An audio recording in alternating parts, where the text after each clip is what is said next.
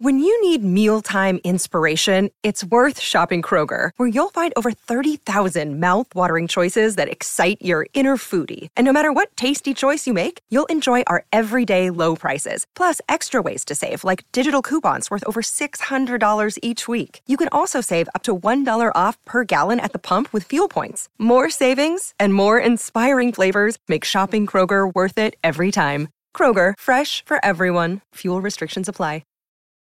This episode is brought to you by Reese's Peanut Butter Cups. In breaking news, leading scientists worldwide are conducting experiments to determine if Reese's Peanut Butter Cups are the perfect combination of peanut butter and chocolate.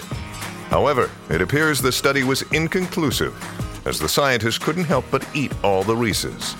Because when you want something sweet, you can't do better than Reese's. Find Reese's now at a store near you. Another day is here, and you're ready for it. What to wear? Check. Breakfast, lunch, and dinner? Check. Planning for what's next and how to save for it? That's where Bank of America can help. For your financial to-dos, Bank of America has experts ready to help get you closer to your goals. Get started at one of our local financial centers or 24/7 in our mobile banking app. Find a location near you at bankofamerica.com/talktous. What would you like the power to do?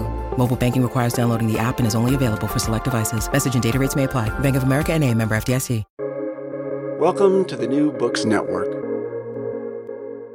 Hello, everybody, and welcome back to New Books in Food, a podcast channel, the New Books Network. I'm Daniela Gutierrez Flores, the host of the channel. Today, we'll be talking to Dr. Erin Cowling about her new book titled Chocolate: How a New World Commodity Conquered Spanish Literature, published by Toronto University Press in 2021. Dr. Cowling is an associate professor of Spanish in the Department of Humanities at McEwan University in Edmonton, Canada, and her research focuses on early modern Spanish theater. Dr. Cowling, welcome to the show. Thank you so much for having me and for your interest in the book. I'm excited to talk about it with you today. No, thank you for being here. I wonder if you could begin this interview by just telling us a bit about yourself and your training in general. Yeah, so I grew up in Canada, and I went to school in Ontario at a school now called Western University. I did a BA there and an MA there, and as part of the MA, I had an opportunity to go to Spain and do some research in the archives, which was my first sort of archival experience, and that really was what hooked me on doing this kind of work in the future, and it became integral to the chocolate book itself.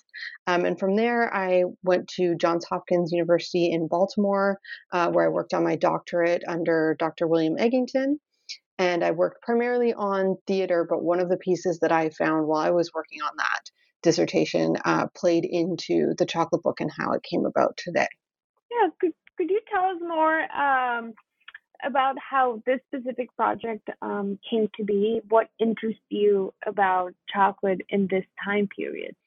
Well, in general, I think there's lots of us who are interested in chocolate, and chocolate is something that, I've always loved. But specifically in this time period, as I said, I was working on my dissertation, which was primarily on theater and how the theatrical productions of that time period looked at the Americas, this new world that had been recently encountered, and how the peoples of that world were being portrayed on the Spanish stage. And I came across this play, Santa Rosa del Peru, which is a play about the beatification of the actual first American saint, Santa Rosa, who was from Lima, Peru. And I thought, this is a really interesting play because it used chocolate in ways that I had never really thought about. It used chocolate sort of in both a medicinal and a religious way. And I really wanted to delve into that, but it wasn't a piece that fit very well with the rest of the work that I was doing for that dissertation. And so I sort of put it on the shelf and put it aside for a while. And then a few years later, I saw a call for papers for the MLA, the Modern Languages Association, that talked about food in literature. And I thought, I have a few pages written on this play. It's a really interesting play. I've always wanted to do more with it. And so I sent off an abstract and it was accepted. And then when the program for that conference came out, I was actually approached by a publisher who was interested in this idea of chocolate in the literature at that time period and wanted to know if I knew of more sources and if I was going to do more work on that. And that's when I really started to delve into how much mention of chocolate there is in the literature of the period. Right. Yeah, so I think your book really adds to a very big existing scholarship on the study of chocolate in this time period. And as I am a literary scholar as well, it's very exciting to see this specifically from a literary standpoint, right? There's been a lot of historical studies and anthropological, of course. And so I wanted to ask you what you think that literary studies as a discipline has to add to our understanding of chocolate in early modernity. So what do these sources that you work with, like this fascinating play by, it was by Agustin Moreto, right? Like these sources reveal that other sources might not. Yeah, so I think it's really interesting, this idea of what can literary sources tell us, right? We have to be careful always to not conflate the literary with the historical, but certainly literature reflects in some ways its time period. And so I found the literary sources on chocolate to be really interesting because they gave me more of an idea of how people were incorporating this new thing into their lives, right? We have lots of archival material that tells us the debates around chocolate, whether, religious figures were interested in chocolate or thought that chocolate was a thing that we should be doing. If we consider ourselves, quote unquote, good Christians or whatever the idea was at the time, or the medical debates that talk about whether or not chocolate as a substance is good for somebody from a European background. But the literature itself just kind of shows how quickly, first of all, the chocolate becomes integrated into the day-to-day of the average person's life, and how they were looking at it, how they were using it as a way to sort of welcome people into their homes, for example, or as a gift that was seen as not precious but quite valuable because it wasn't always available because it wasn't being manufactured in Europe.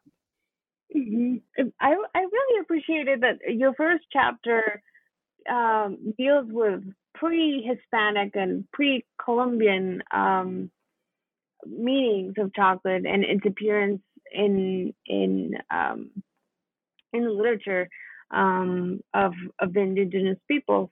And I think what I appreciate is that, of course, your book deals with early modern Spanish literature, but you kind of had to address this specific period in order to understand what came after, right? And so, what do these very early sources revealed that were helpful in thinking of chocolate in the next centuries? So there's a lot of missing sources from that time period, obviously, from the indigenous peoples that were lost, unfortunately. But we do have a few things. We have some codices that depict pictorially, excuse me, rituals. For example, we see as a wedding gift, two gods giving each other chocolate in this sort of ritualistic way. We have the Popol Vuh, which does mention chocolate in one point. In fact, it mentions it as sort of a cautionary thing. You don't want to overindulge in chocolate, which is something we still talk about today. So it's interesting that we see that in those sources, even in the pre-Columbian sources. And so, yeah, there are a few things, and we can kind of piece together some things. But chocolate, we know, was used for millennia before the sort of meeting of European soldiers and indigenous peoples. And so it's scarce, but we do have these sort of ritualistic and these ideas about this is a special thing, this is for special occasions. Right, yeah. And so your second chapter moves on to those early adoptions of chocolate, and this chapter is titled what is it good for, right? That's a question that would have been in the mind of Spaniards and Europeans when they encountered this really like almost like strange looking food, right? You talk about how it surprised Europeans, right? Almost materially and visually speaking, right? And so in this chapter, you discuss so many of these uses that chocolate started to have as a medicine, and you already touched upon some of the more like religious or spiritual dimensions of it. So could you talk about these uses that you discuss in this chapter? Yeah, so there's a few, like I said, and you just alluded to. There's this sort of ritualistic or religious bent to it. There's also, from the point of view of the soldiers who go over to what becomes New Spain and then later Mexico, they think, oh, it might be sort of an aphrodisiac because they see Montezuma's servants bring him this chocolate, and they've been told it's, Montezuma's time to be alone with his wives or women. And so they assume that this is sort of connected in some way. They also eventually realize that it is quite valuable, even in the bean form. You see the bean actually being used as a monetary device in indigenous cultures. So they use it like to purchase things if they go to a market, for example. And the Spaniards eventually capitalize on this by creating in the cathedral in Mexico a Señor del Cacao, or like a Jesus figure that they can leave cacao beans for as their sort of offering to the church. And so we've got those two uses. And then, some of these things kind of translate over when it gets to Spain. We see it being quite valued, right? It's not necessarily being used as a currency, but it is valuable and it is used to sort of gain favor with certain people, right? And so that use kind of goes over. And then the ritualistic religious side doesn't go over directly, but there is some concerns by the religious authorities in Spain that people are overindulging in chocolate. And so we get back to that again. How much should we be drinking? When should we be drinking it? Part of whether it's good for us, on the medicinal side as well. So there is also this idea that it could be medicinal, and that shows up in that Santa Rosa del Peru play as well. And so there's all these questions around it once it gets to Spain about what is it good for? How is it going to be incorporated and used in our daily lives? Mm-hmm. Yeah, I was very interested in these sources, the natural histories, right, by authors like Gonzalo Fernández de Oviedo and José de Acosta, who really are like encyclopedias of everything that they encountered that was new to Europeans, right? Like all the plants, all the animals, and so how was chocolate talked about in these kinds of sources like Oviedo's and Acosta's? So in Oviedo, I'm trying to think if he actually specifically talks about chocolate. It's escaping me now. Sometimes they talk about the tree, right? More they talk in about general. the tree for sure. There is some talk about how it has to be grown, because it actually the cacao tree requires very specific conditions that really can't be replicated in a lot of places. I was actually talking to a group of high schoolers last week about sort of how I got to study Spanish the way that I did and why I was so interested in it. And I asked them, where did chocolate come from? And they all said Africa, because that's where it's being cultivated now. And so there are some parts in Africa where it's got similar conditions, but really it's a very narrow band close to the equator where chocolate can be grown. And so they do talk about that, but that it also needs shade. And so it's got this whole ecosystem around it that they do consider very important to relay so that it can continue to be cultivated in the future. And I think one of the most fascinating things about chocolate in say in comparison to other Native American foods, is just how controversial and contradictory it was perceived. Like, people adopted it happily, and it was, as you said, like very early on, consumed first by the nobility, but it very quickly spread to other classes as well. And I think one of the most interesting facets of these contradictions is the religious side, which you already mentioned. And I think in my classes, it's something that surprises students a lot. Like, why would the church be so interested in? Why do they care, right? That chocolate was being consumed in any way or form.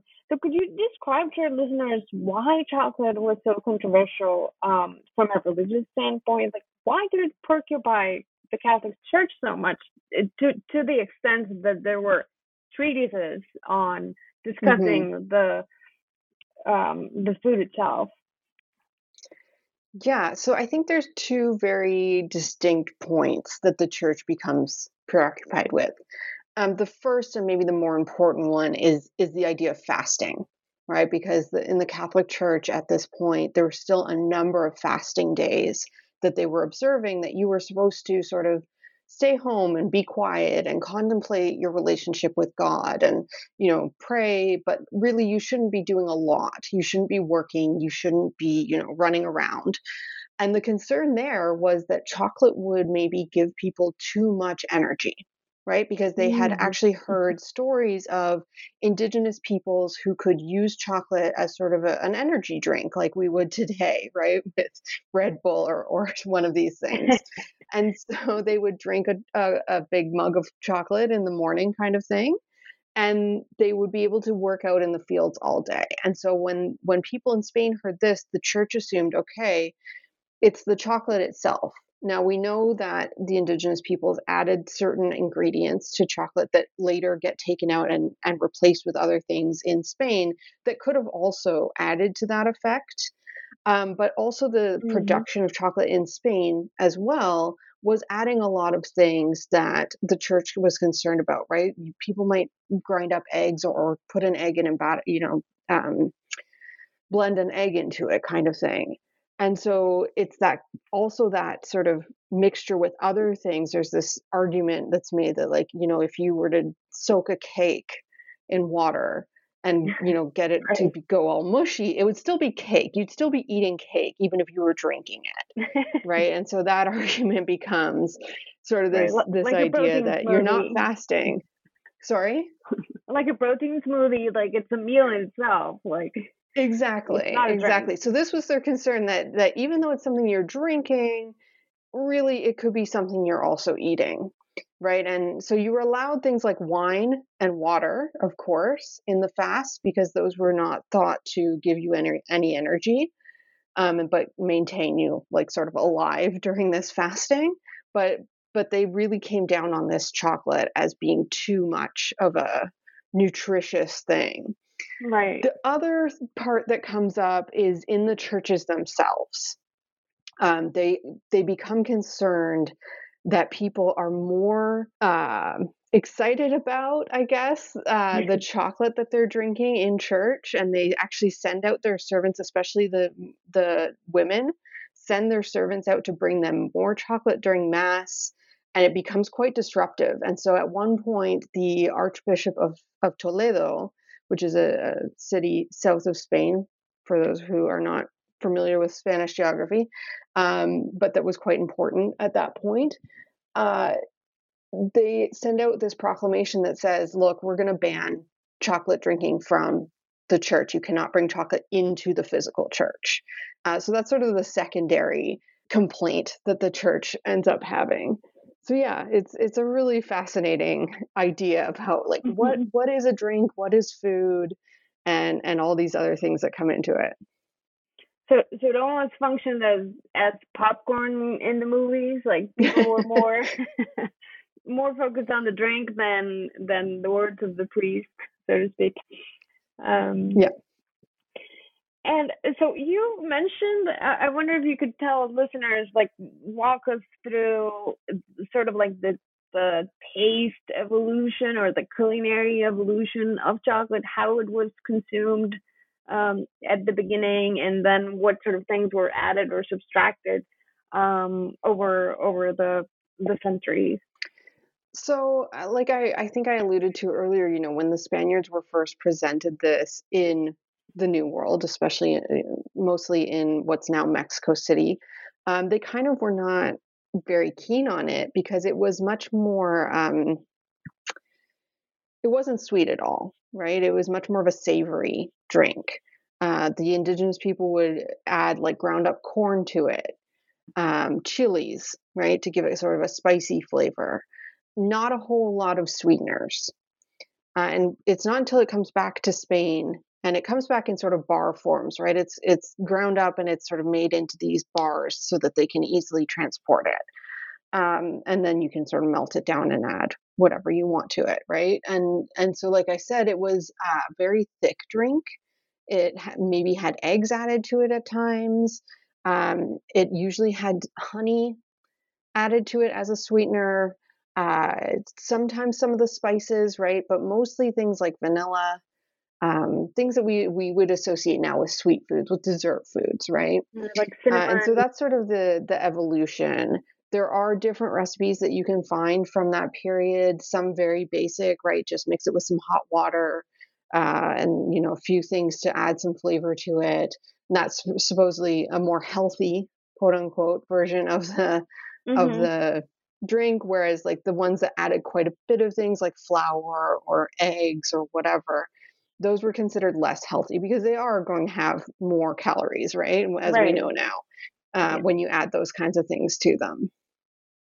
Yeah, I was very interested that in the sources you discuss, there are even if it's like a medical source, like or even like a historical one, there seem to be like recipes of the drink, like they made its way to these chapters when they're discussing more like Hmm. the religious or the medicinal properties of the chocolate, and that we could almost try and reproduce in our own kitchens. Yeah, absolutely. Yeah, so I was very excited to see just how incredibly rich the archive you'll work with is. So you have theater and poetry and medical literature, religious literature, and it seems to be everywhere in the period, like in all kinds of discourses and across social classes at different points.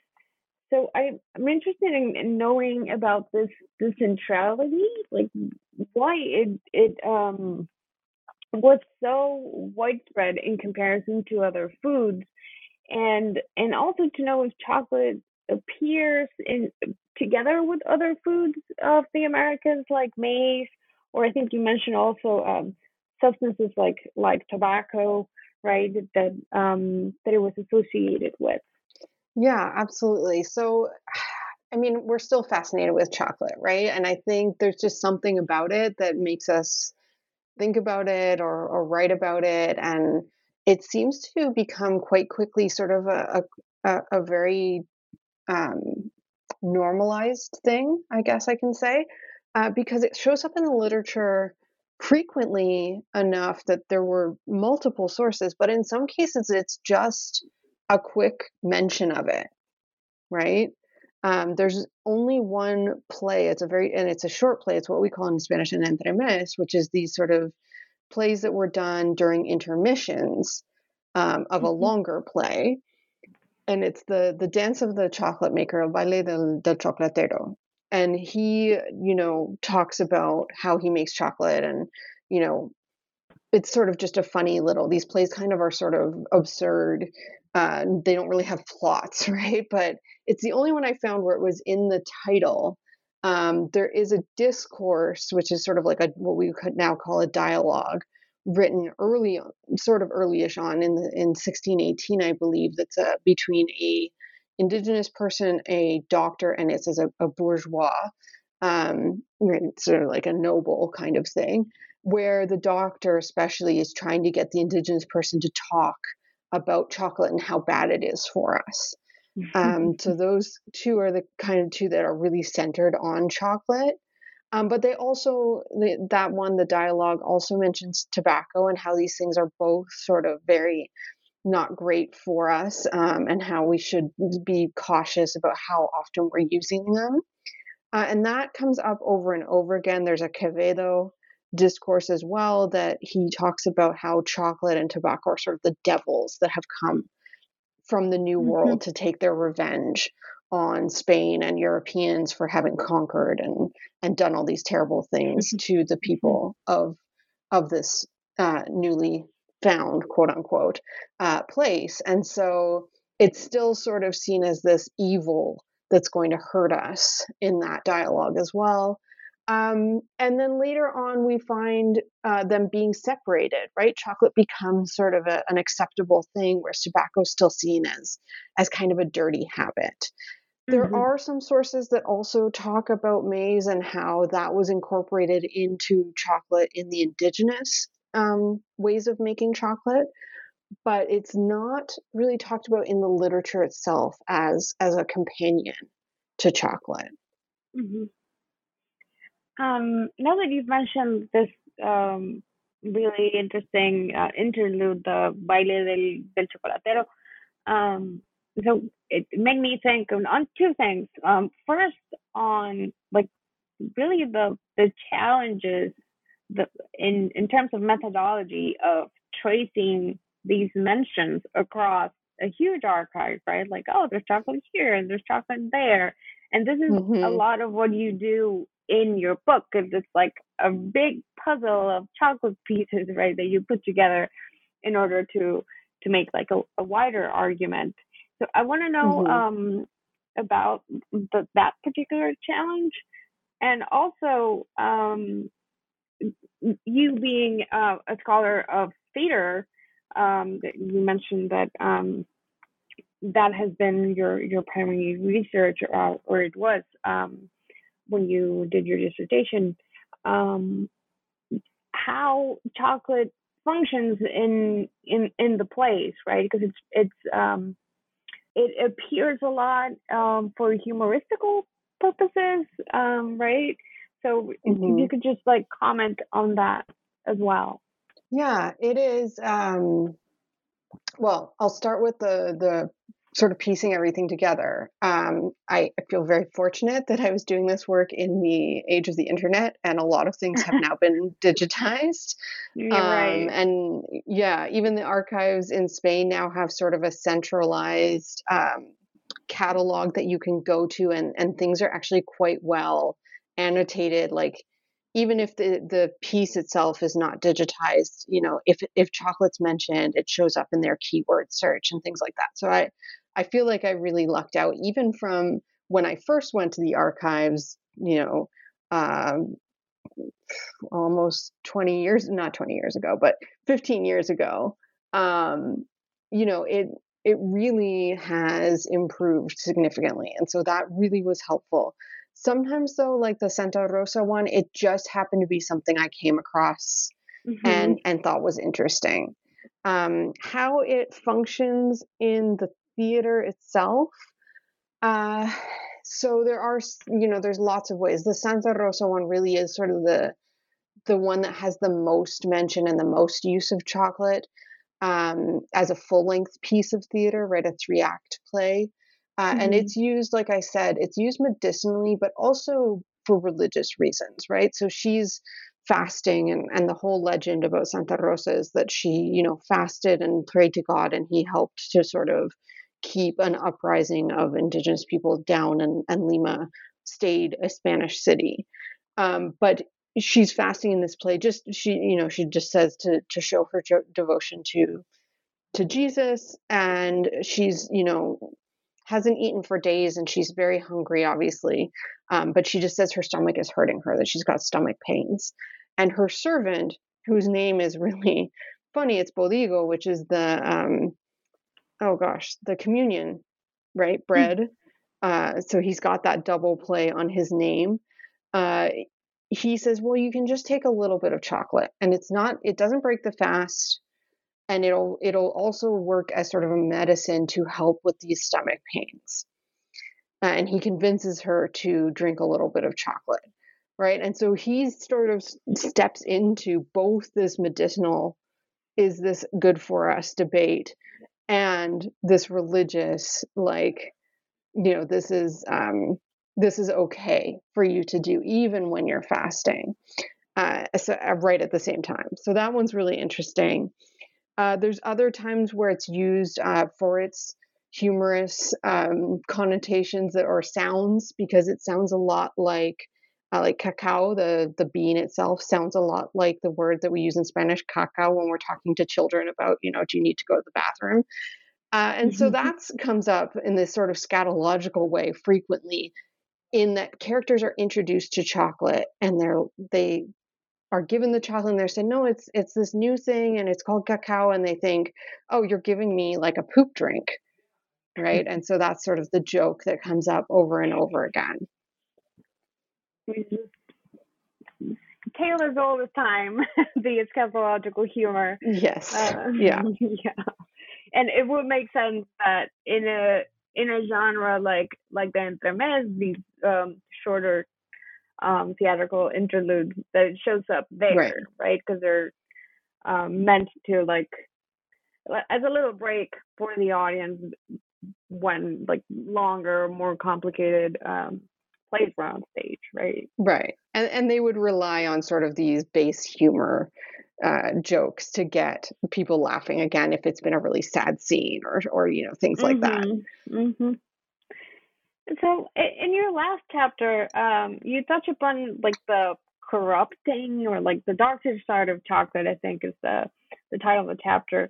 But the corrupting nature or potential of chocolate, that it wasn't always seen as an innocent, right, food, and how it was commonly associated to sin, to sex, to dark magic, and even to witchcraft, right? And if you could talk about these specific associations, and also very interesting how these are very gendered as well, as you point out. Yeah, absolutely. So this starts right from one of the first pieces, which I've already mentioned, which is this discourse between the doctor, or the indigenous person, and the bourgeois. And one of the things that the indigenous person supposedly tells, the doctor, is that, well, you're probably going to have to get chocolate from the indigenous women. And as you know, they're all, they don't use the word witch, but like there's this implication that there will be some kind of dark magic incorporated into the chocolate. So that kind of comes up right from the very beginning, even though in other pieces it's seen as this wonderful thing. People, love it. They maybe drink too much of it. It's still, you see it throughout right up into the 18th century, that there's this maybe magical, maybe, it could be used as a potion. One of the most famous historical cases of this is the last Habsburg king, who, was not the brightest, right? We know now that perhaps there were some reasons in his family tree that he was having some issues, both medically and intellectually. But the story that went around was that it was his mother, Mariana de Austria, who poisoned him using his favorite drink, of course, chocolate, by mixing in, and this was supposedly used frequently, of the brains of a dead person to make him not very bright. And so chocolate was seen as this potential vehicle for ingredients that might otherwise be really disgusting, because it had its own strong taste that would mask any of these potential poisonous and also visually, right? Right, exactly, right. And there's also the stories that perhaps menstrual blood was being put in it, and because chocolate was often colored red, especially in indigenous circles, that sort of connotation, that connection was also made, and that again, it would be masked by the dark color of chocolate and by the taste of it that you just wouldn't notice. These sort of things. Hmm. So, well, I was also very pleasantly surprised on the last text that you discussed in your epilogue, which again is a sort of temporal leap. And you discuss a contemporary play titled Mestiza by Julieta Soria. Um, and I was wondering if you could tell us more about this piece because you saw it, right? And why you decided to close with a discussion of this play and hint at the contemporary like echoes, the echoes that chocolate has in our contemporary world and in literary sources like this play. Yeah, it was such a beautiful play and it was really well done. I got to see it in person in Alcalá de Henares when it was, in fact, its first opening night.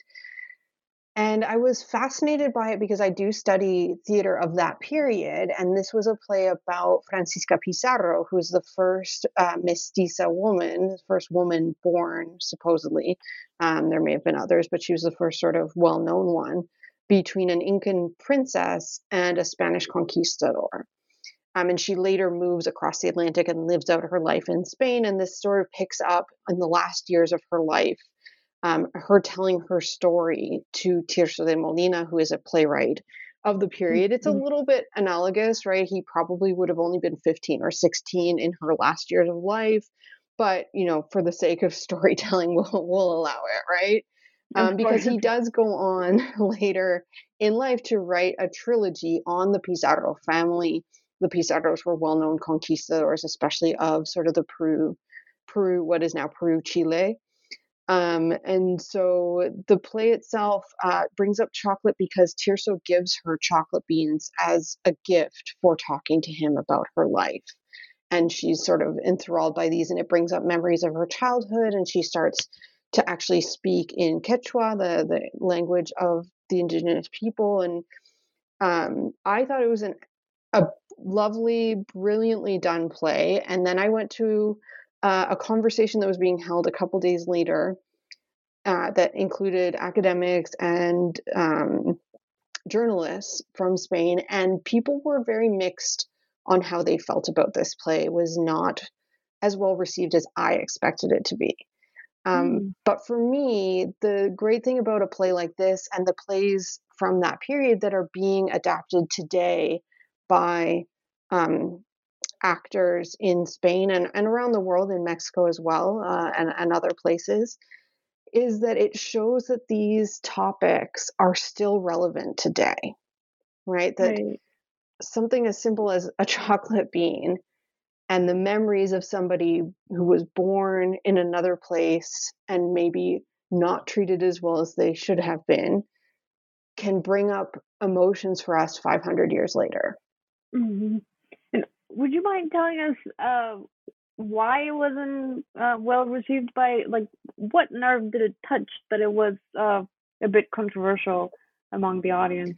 I think it was controversial for some people because it did talk about the fact that people who were living in the Americas at the time were not treated perfectly by people in Spain, right? There's still this idea of the sort of leyenda negra, this black legend that, not that those moments were not always comfortable for everybody. Right. So that it touched on that. It also was very close to the time period when Mexico actually asked for a apology from the King of Spain, and the King of Spain eventually refused. So it was all kind of very closely tied together time-wise with those things. And I think there are some people who would rather we just stop talking about those things. Right. Yeah. And the play talks about it, and it actually, some of the dialogue does bring up the debate that was done at the time by Las Casas and Sepúlveda about whether or not Indigenous people have souls and should be treated as such. And so it's interesting to see that these things still touch nerves and that they're still being discussed today. Right. And it just goes to show that, um, talking about chocolate is still relevant and important, right? Very Yes. and up to this day, right? Well, Yeah, absolutely. Erin, thank you so much. We've taken up a lot of your time now. I really enjoyed reading your book, and I encourage other chocolate lovers to to take a bite of it. It seems like food scholars cannot resist food puns. So I just wanted to know, what are you working on now? What's your next project? So I'm focusing more on theater again, and it's always sort of my first love, and I always end up going back to it. But right now, I'm really interested in more modern adaptations of plays from the early modern period. I've been working for a number of years with a group out of Mexico City, F3 Teatro, who do very interesting, very minimalist productions. They tend to work with either a one-man show, a two-man show, or sometimes three. That's sort of their max, and so that's been a really interesting few years of working with them and how they're building in stories from that period, but that still talk about, again, sort of as we were just talking about Mestiza, these relevant Mm-hmm. um, things that are still touching our lives today. And so I'm actually working very closely with a good colleague and friend of mine, Glenda Nieto Cuevas, who's at Ohio Wesleyan University. And we have been meeting with groups primarily in North America. So we're focusing on Canada, the US, and Mexico, who are updating and adapting these plays for audiences in those spaces and talking about their own lived experiences as Latinx or Latino people living in diaspora. How do these plays still speak to them, and how are they adapting them so that they speak to their lived experiences and the lived experiences of their audiences? That sounds very exciting and, again, very relevant to think about, especially because, um, well, sometimes early modern literature is not the easiest to approach. So it's very exciting to see that it's being sort of updated and revived by these artists and scholars like yourself. Yeah, I want, we're calling yeah. it Siglo Latinx, and we actually have a website, which is Oh, www.siglolatinx.com. It's very bare bones right now, but as we go about collecting information and things, we'll start to update it there. So if anybody's interested, they can follow us there. absolutely. Thank you. Thank you so much for sharing such an exciting project. Well, I want to thank you again for being on the show today. Really enjoyed it. And take care. Thank you so much.